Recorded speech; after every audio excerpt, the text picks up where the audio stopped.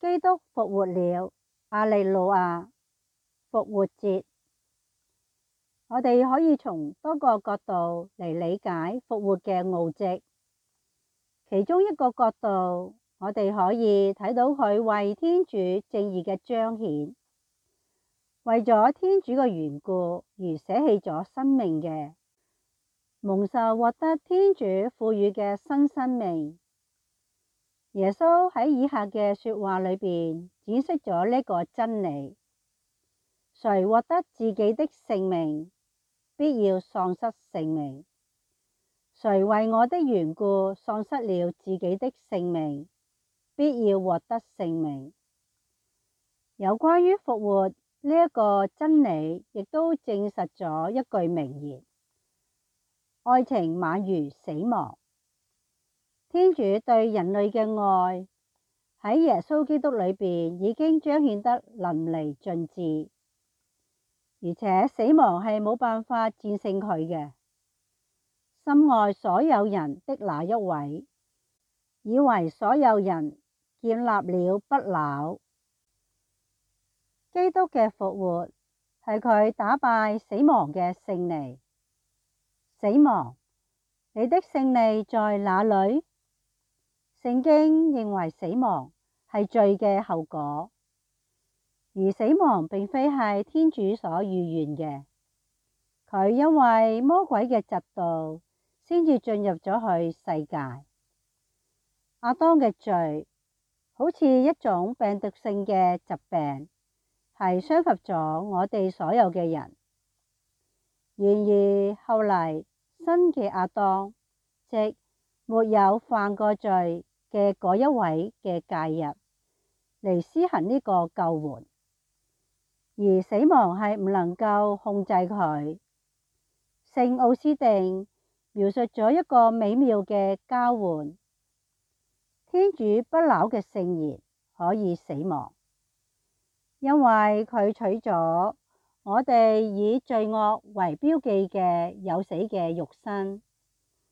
而佢呢一種毀滅罪惡嘅死亡，為我哋換回咗生命。我們丟給他的是死亡的力量，而他還給我們的是生活的力量。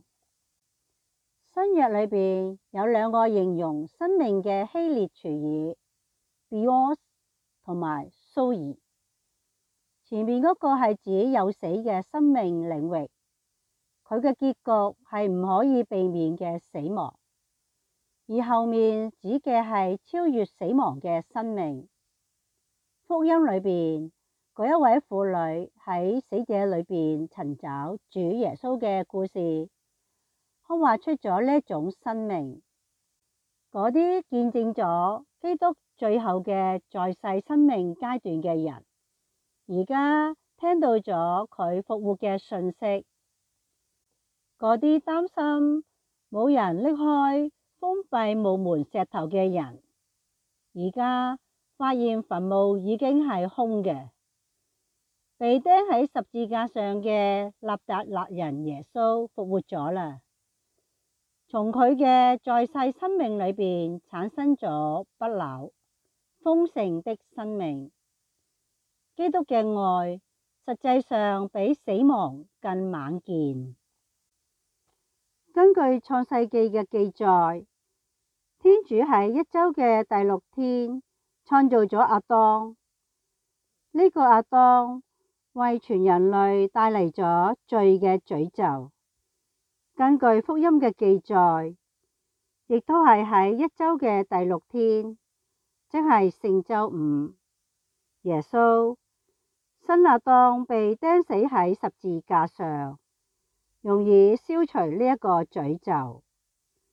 喺一週嘅第7天，宇宙嘅創造者喺完成了一切工程之後就休息，亦都係喺一週嘅第7天，即係聖週6，世界嘅救主喺完成咗佢嘅工程之後休息咗。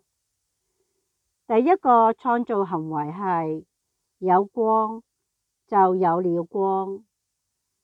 呢個發生喺一周嘅第一天，因此喺復活節呢一日，亦都係一周嘅第一天，永遠唔可以毀滅嘅生命之光，從死亡嘅黑暗裏邊浮現咗出嚟。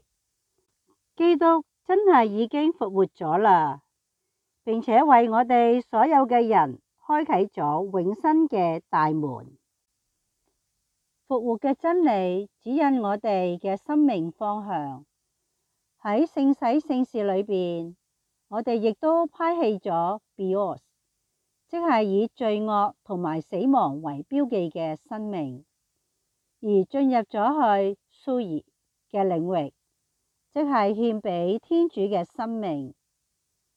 聖保祿宗徒喺佢有關於洗禮嘅教理裏邊，都講及呢個真理，咁樣講：你們要看自己是死於罪惡，在基督耶穌內活於天主的人。亦都正係喺洗禮裏邊，天主再一次對我哋咁樣講：有光，並且使我們以那在耶穌基督的面貌上所閃耀的天主光榮的知識來光照別人。